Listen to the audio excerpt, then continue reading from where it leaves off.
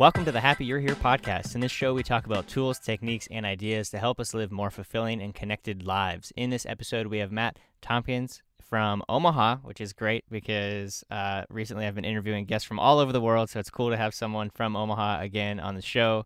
Matt is a media creator. He does all kinds of different stuff that I'll let him kind of introduce a little bit more. But like we've been doing recently on the show, I want to start out getting straight to the point. The show originally was all about tools and techniques and ideas that can help us live more fulfilling lives. So I want to toss this over to you, Matt, right away and say, what is a tool or an idea that has been instrumental in transitioning your life to becoming more fulfilling?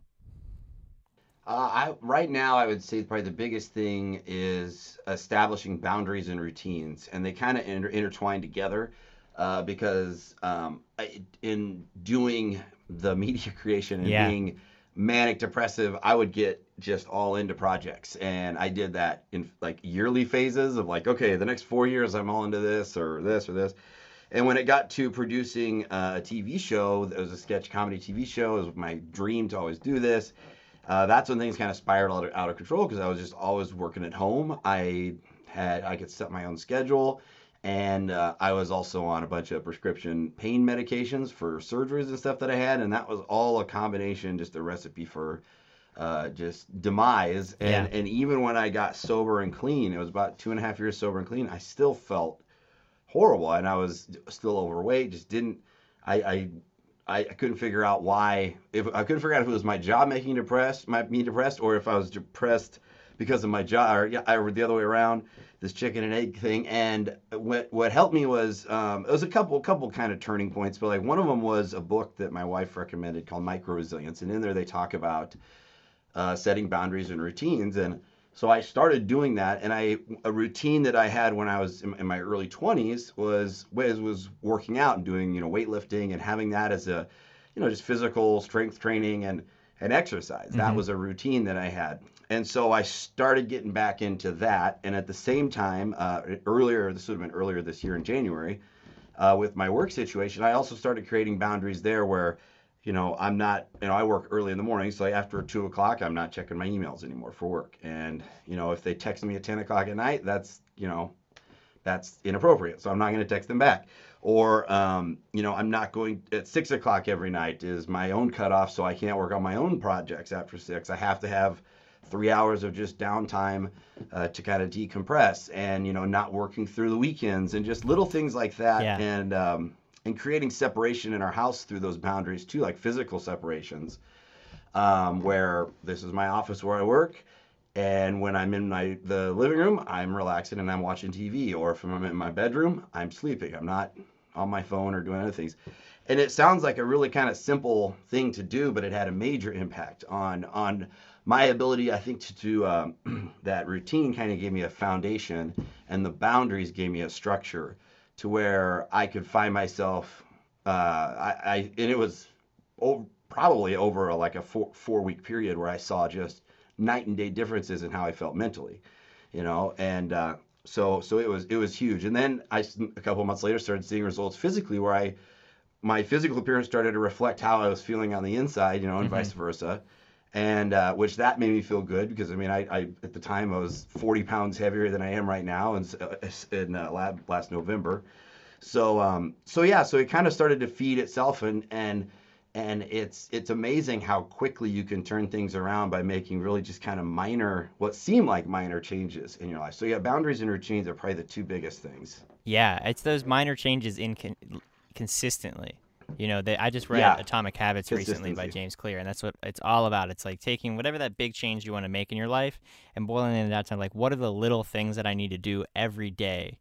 And those have massive results. So you mentioned a few things there that I think would be helpful for the audience for context, and that is you talk about the painkiller and basically being depressed and bipolar, and those are all things that I have experience with as well. Mm-hmm. And definitely the manic depressive, like going all in on projects and then being just totally burning out like within kind of random intervals, and then just deep diving and self-sabotaging and that vicious mm-hmm. cycle.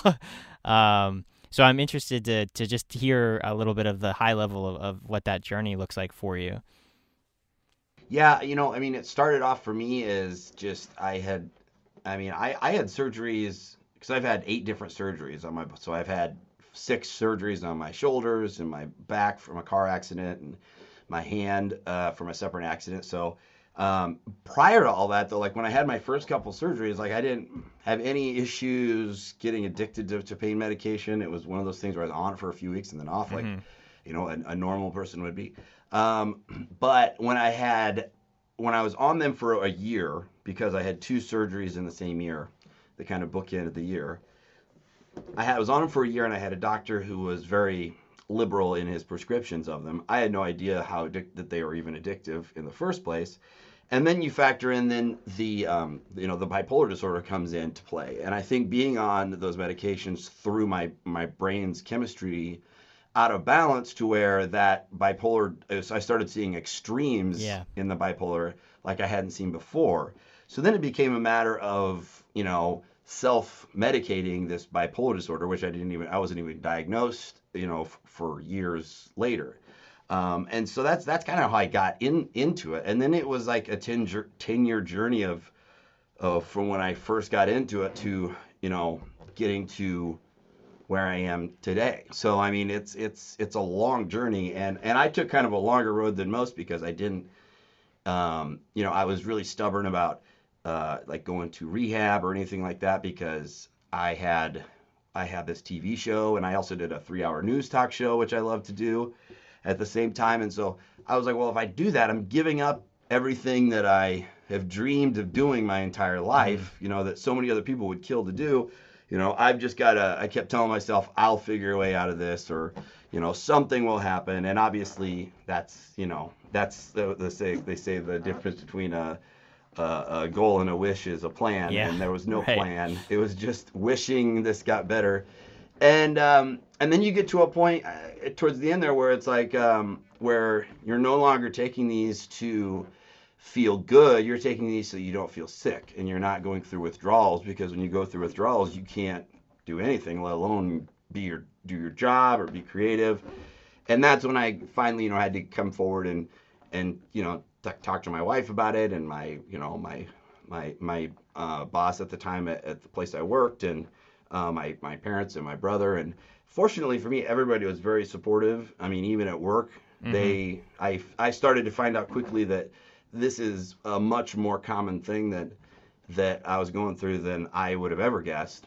And so I was fortunate in that regard. And then it was just a process of, therapy and figuring out a way, the slow process, I think, the slow journey, maybe it's a better way to put it, to sobriety and then into recovery. Right.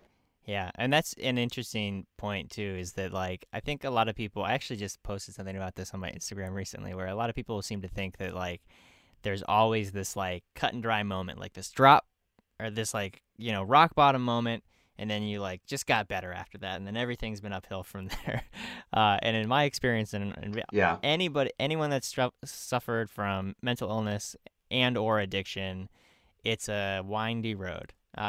And you have ups and downs, and you have relapses, and then and not everyone has relapses. Like, I don't like to perpetuate that as a myth of like you have to have a relapse if you're an addict. But relapses are important. That was a major learning step for me, because my therapist at the time, I would get so down on myself and want to give up and just dive back into addiction because I had relapsed. Yep. Because I looked at it as a failure, and I'm pathetic. I can't do this.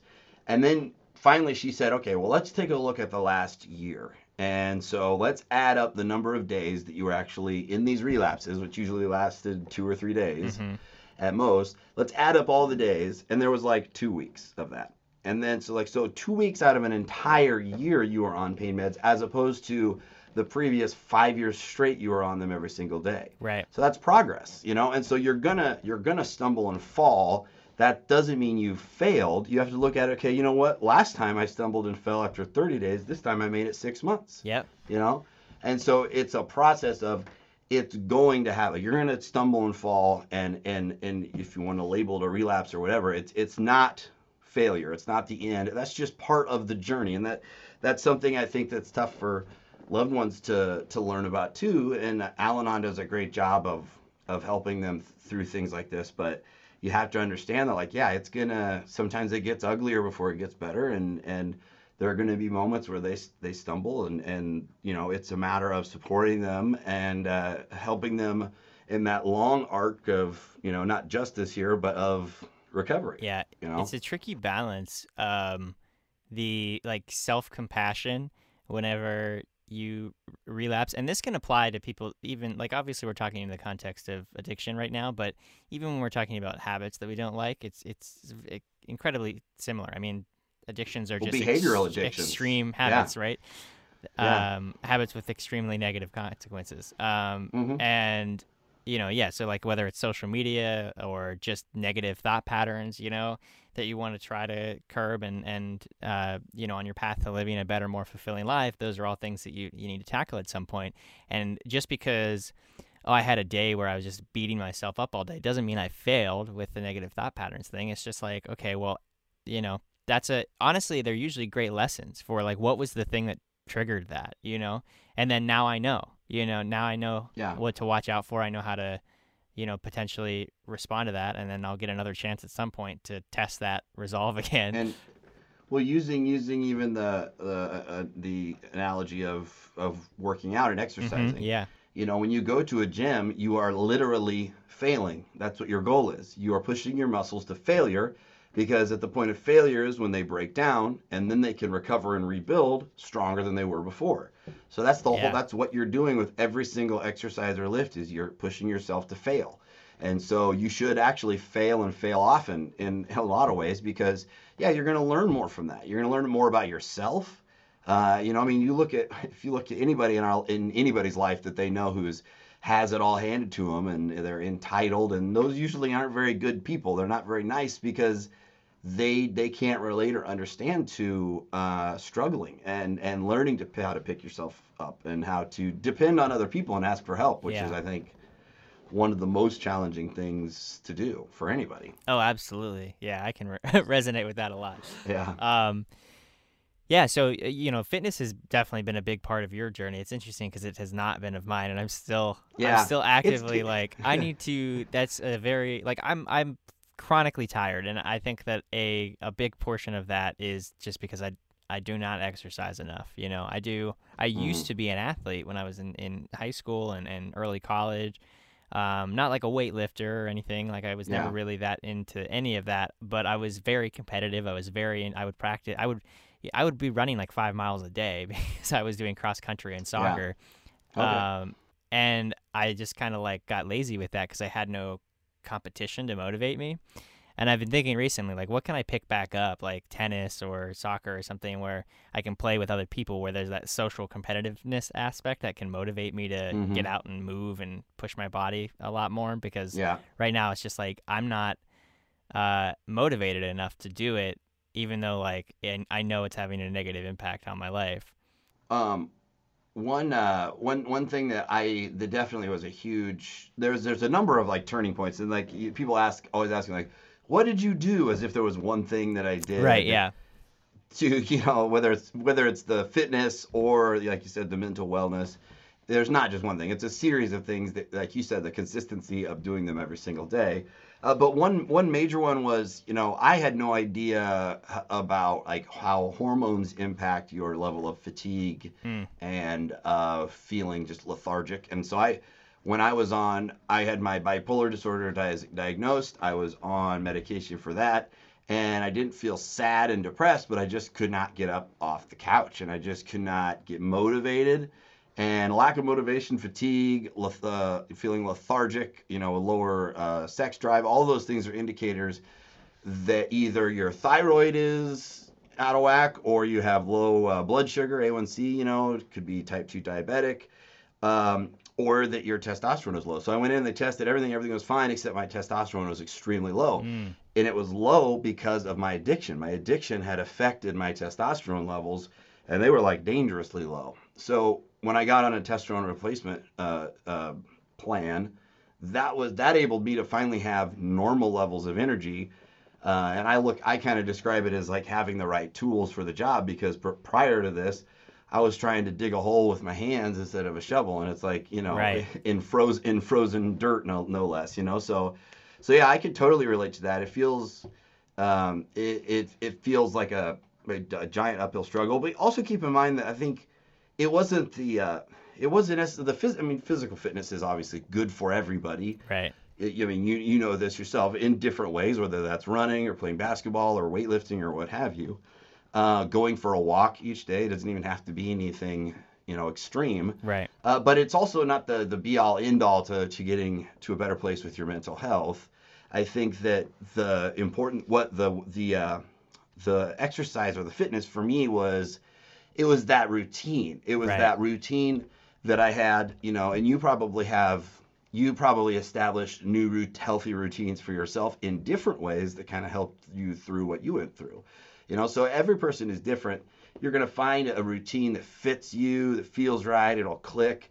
And then if you do that every single day and you're consistent, you're gonna feel better. And it could, like I said, it could be physical health. It could be going to Bible study every day. It could be just sitting outside and reading a book on the deck every afternoon. I mean, there's a lot of different routines.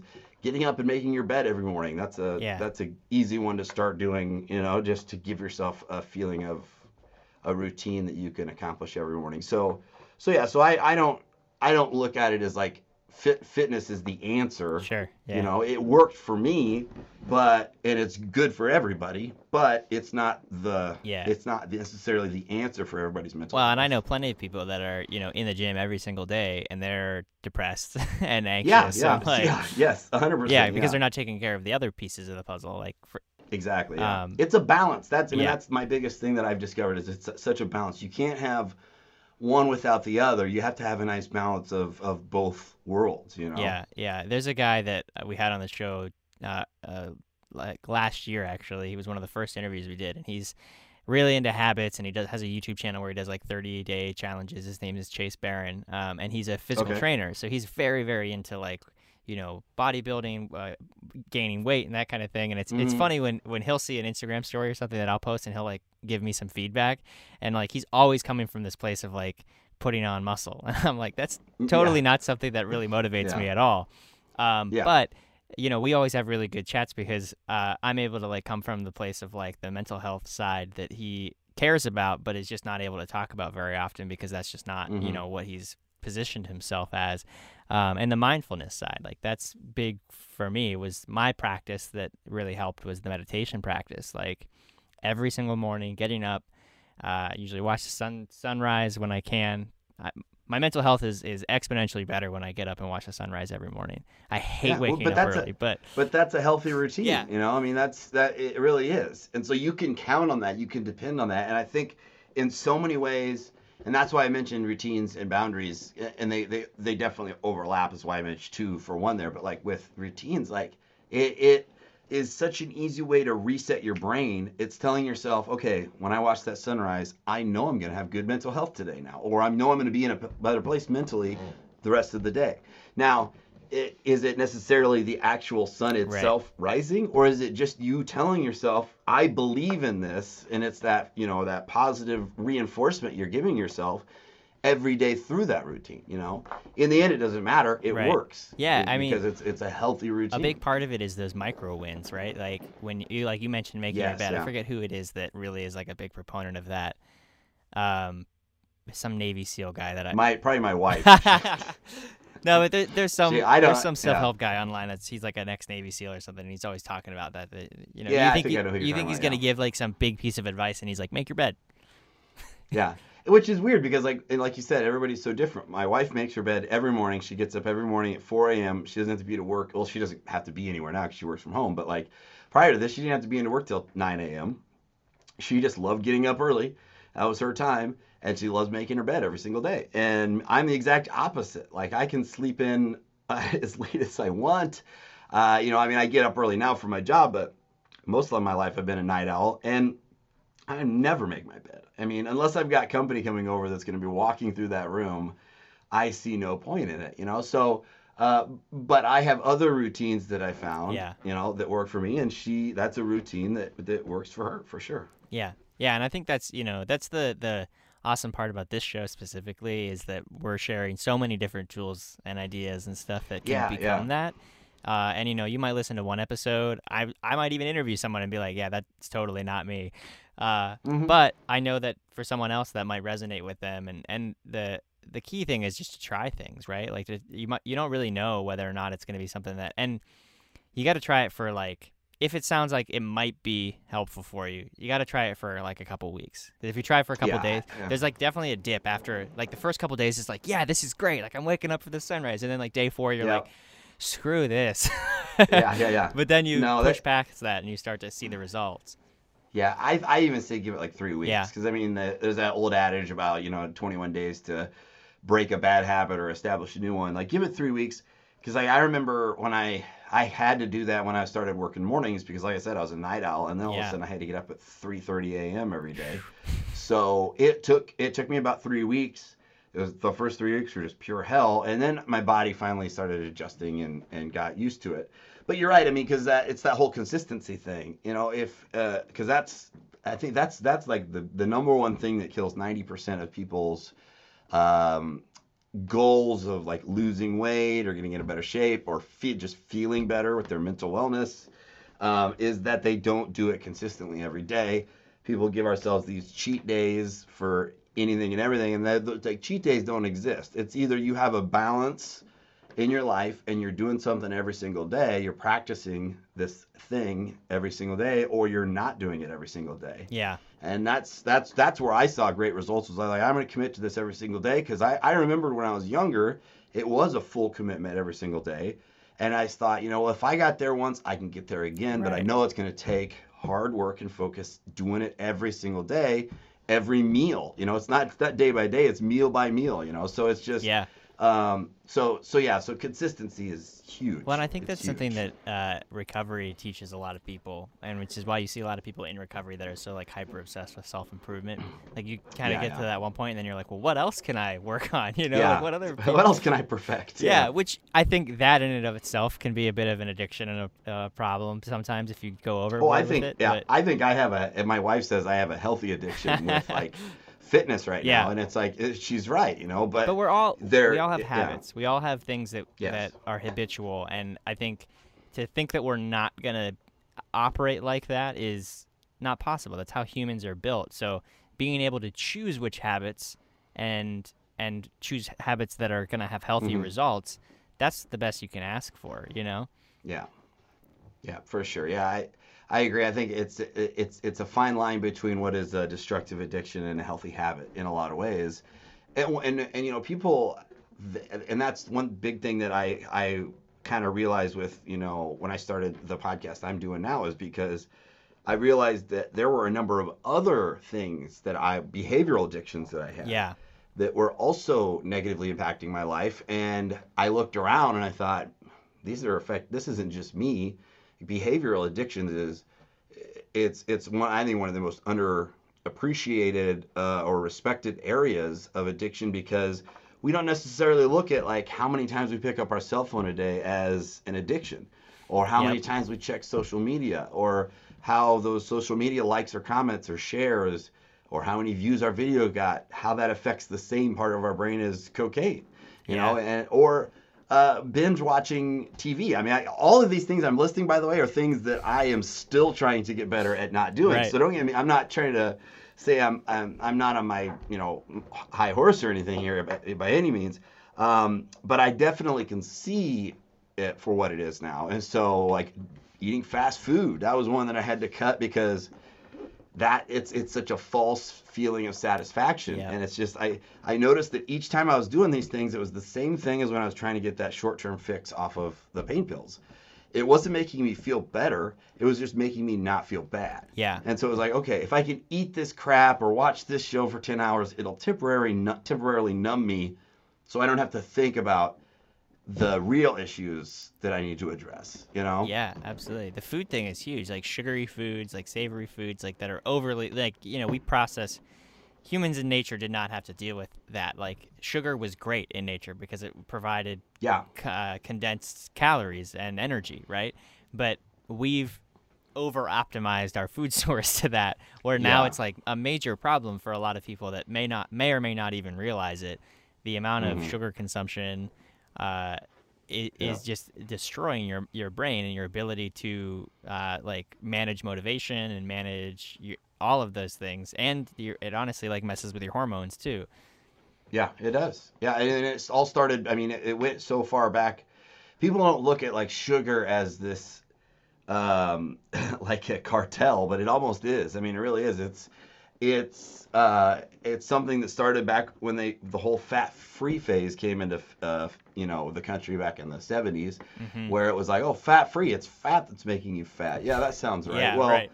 It wasn't. It was fat is good for you. I mean, fat, carbohydrates, proteins, they're all good for you. Your body needs all of them, just in a balanced presentation. And so sugar is in high fructose corn syrup, which we know, and high processed foods. Yeah, there's studies after studies saying that it doesn't just help you put on weight or give you, respiratory or heart problems and cholesterol, but it also, like you said, it can deteriorate your brain just as, if not more severely than, say, having a cocaine addiction or a hard substance addiction, because that's really what sugar is. It's one of the most addicting things.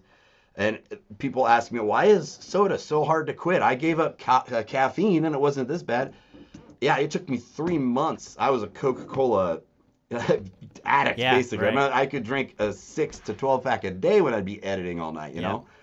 And it took me 3 months just to wean off of that to get to water, and it is hard. It is addictive, and it's very dangerous and even deadly, I think, to a lot of people, as we're seeing now. Yeah, it's a huge trigger for me too for depression. Like I'll notice, like I'll have it drove me crazy. My last apartment that I was in, where I had a roommate, she would always have candy like laying around because her mom would give her candy, and she'd just have these bags of candy, and I would just eat the whole bag in one sitting because most of the time I've cut sugar out, and then it's basically like, I have this moment of relapse where it's just like, I'll just have one, and then it's like I eat the whole bag, and then I just feel horrible, and then the next couple days, and I'm mindful of that. Like I realize, like, like let's say the next day I feel super depressed and just like I have no energy and I just feel wiped out. Before I would be like, well, what's wrong with me? What's going on? And now I'm like, oh, okay, it's because I, binged on sugar yesterday. Maybe just don't do that. Yeah, no, that's right. I mean, they've studied that, like how like just a can of Coca-Cola affects your body within like 60 minutes, 2 hours, 3 hours, 24 hours.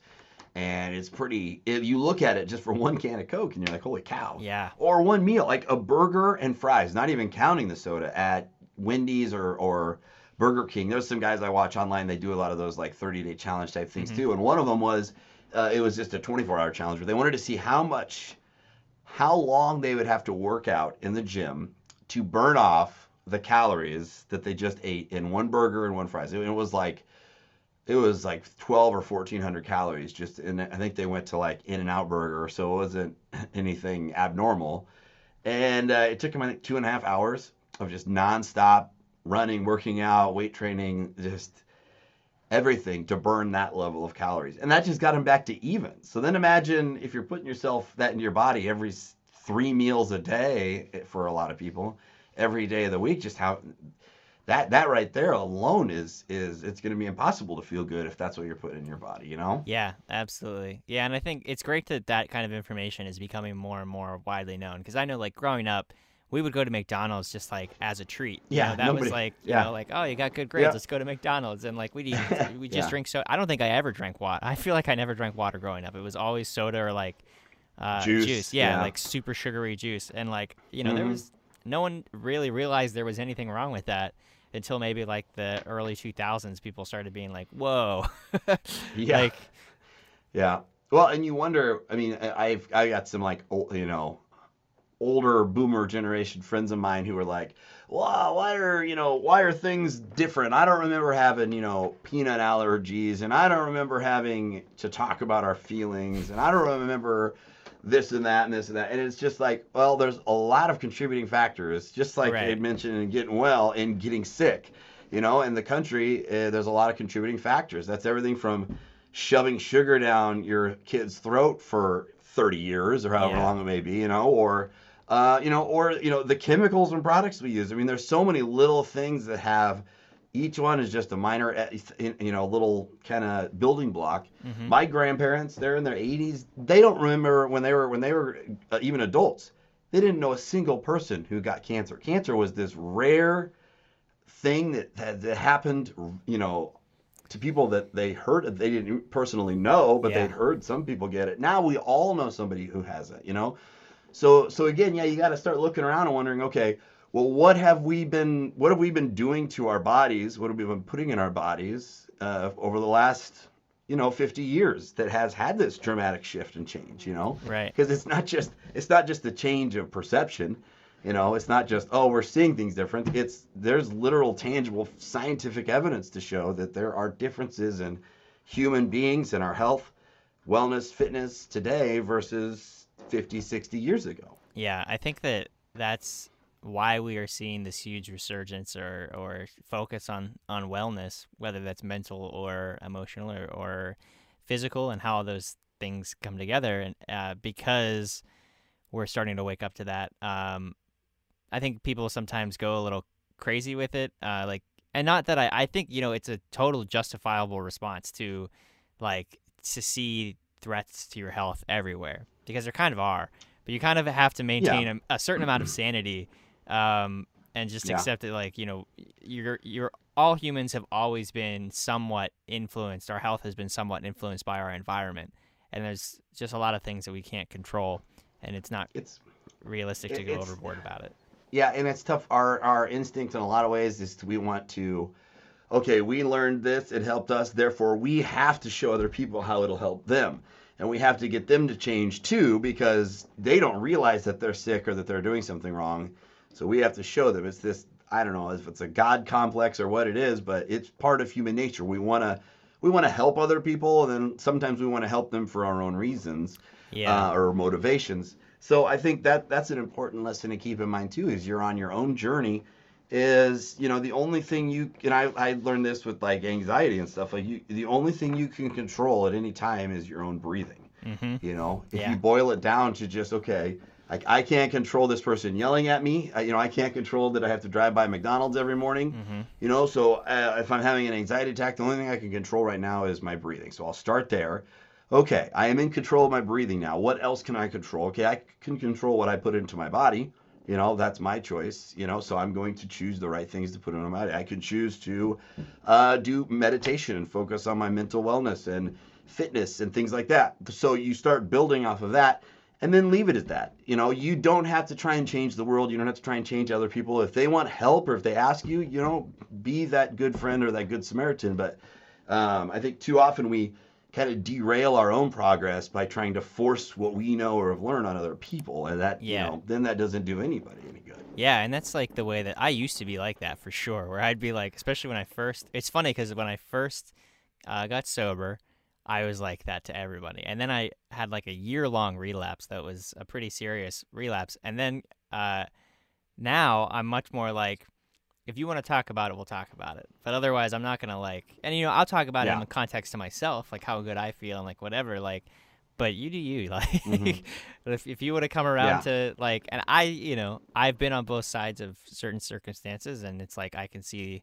a lot of times what I notice is someone is I'm anxious, or I'm having a serious anxiety problem, and they're smoking weed every day and doing all kinds of other drugs, but they won't admit that could possibly be the thing that's causing the anxiety. And in that circumstance, it's kind of hard for me not to be well, hey, there might be something there. But also, I don't, because unless they really want me to help them, that's not helpful for me to point out, because they're not going to take it and do anything with it, because they didn't. And you learn that people learn that in Al-Anon too. Yeah. That a person. We're dealing with a situation in our life right now with someone we care about who is in a state of denial I've never seen before. It's just kind of.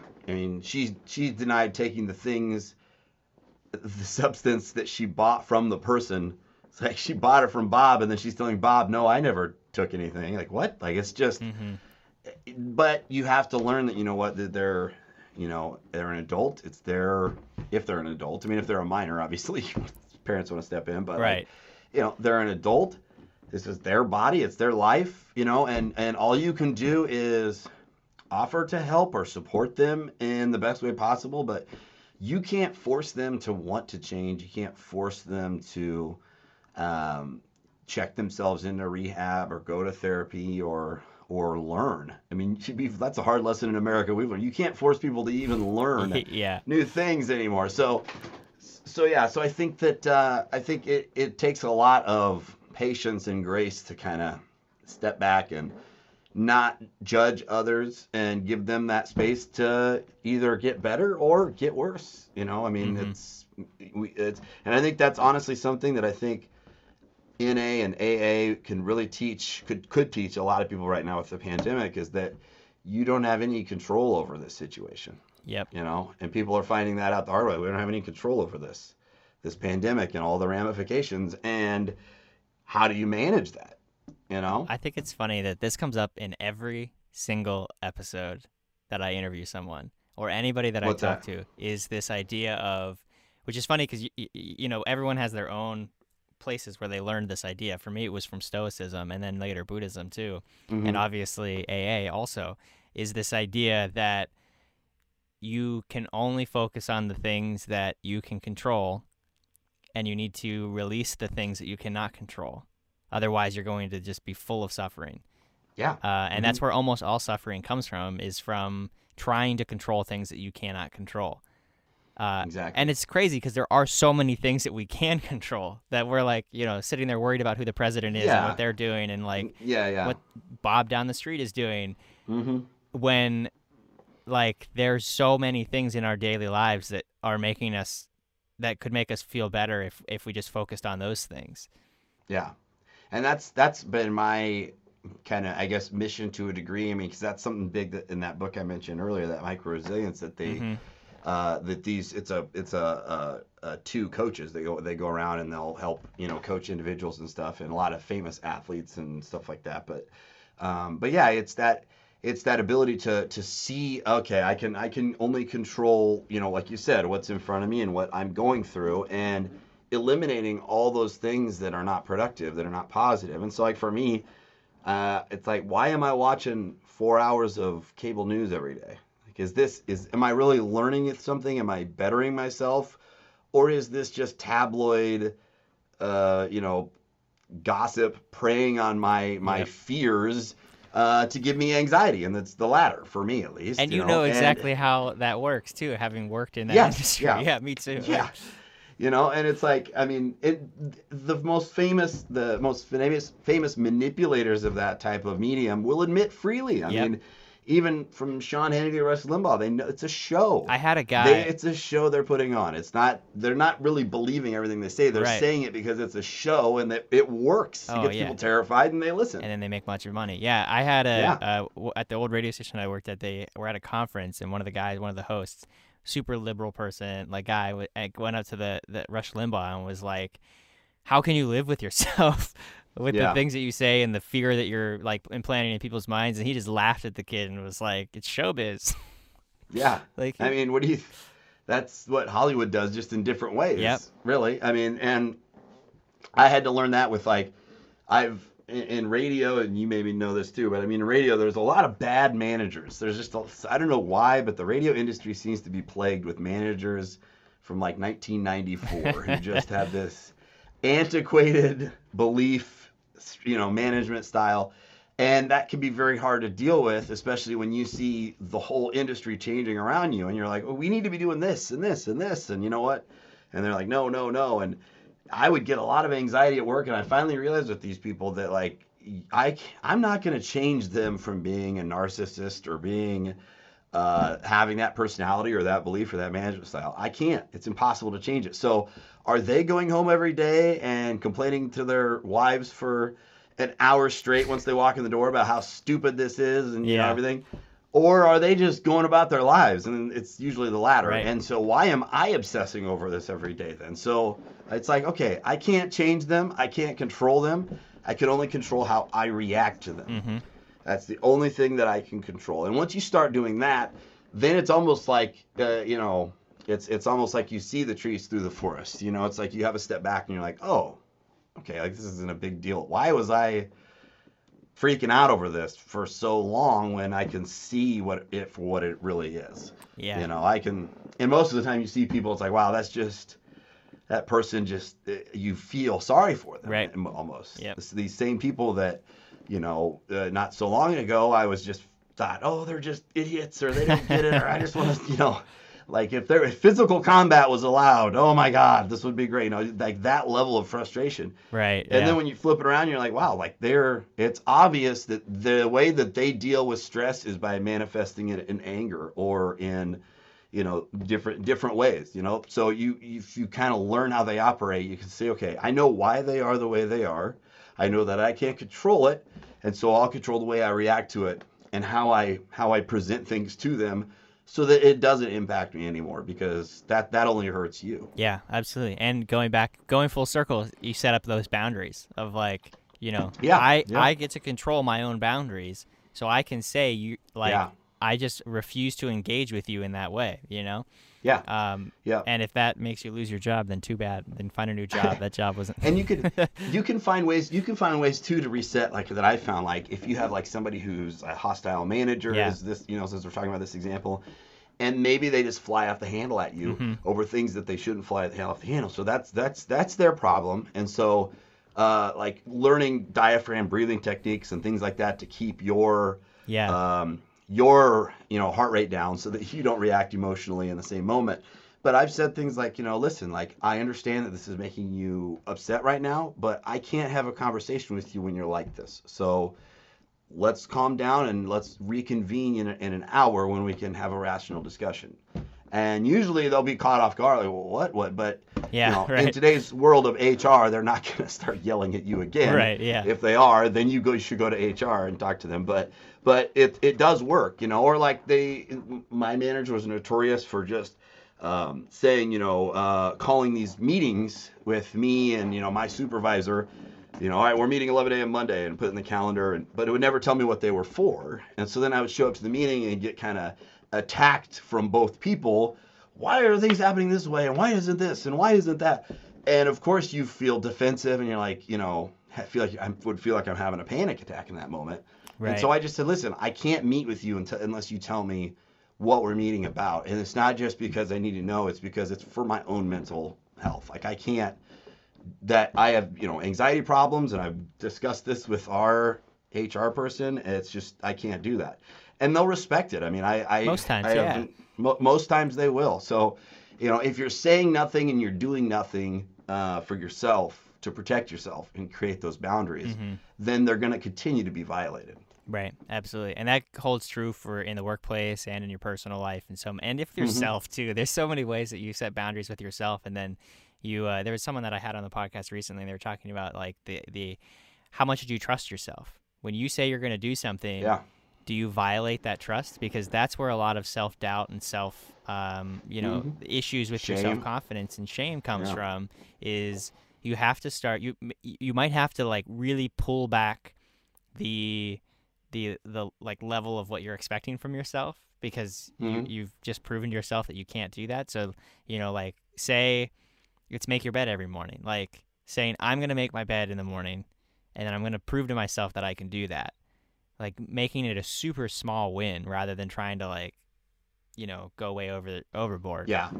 I'm a big believer in like mini goal setting, you know, like things like making the bed and things like that. I mean, I think they do help a lot, and they help you kind of the feeling of feeling overwhelmed and frustrated. I think you can really break that up by taking on big projects or big things in your life piece by piece and breaking it down into smaller sections. But you're right. I mean, and even with addiction too, I think that you know, you learn that you don't trust yourself because you can't, you know, I mean, other people don't trust addicts. The addicts don't trust themselves either. Right. And I think that's probably a big,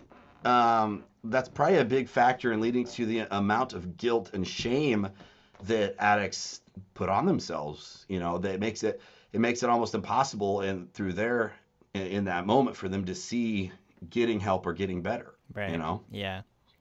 Yeah. Okay. So I would like to point people to your show, because you have a show where you talk about similar things mostly, and that is The Fix, right? Yep, it's The Fix, and there was when I picked the title, apparently there's another show called The Fix. Okay, yeah. Which is about sports or something. So it's The Fix. It's The Fix, okay. Yep. And the premise is a lot along to what we're talking here about, kind of how I found balance and talking to people. I'm a big believer in other people, in sharing my story with, and also other people that people may know and respect or look up to, public figures, etc., share their story, because that definitely helped break the stigma for me when I was going through it. And the name It's The Fix comes from that short-term fix that I stumbled upon when I was going through addiction, of like, I need it not to feel better, but just to not feel sick.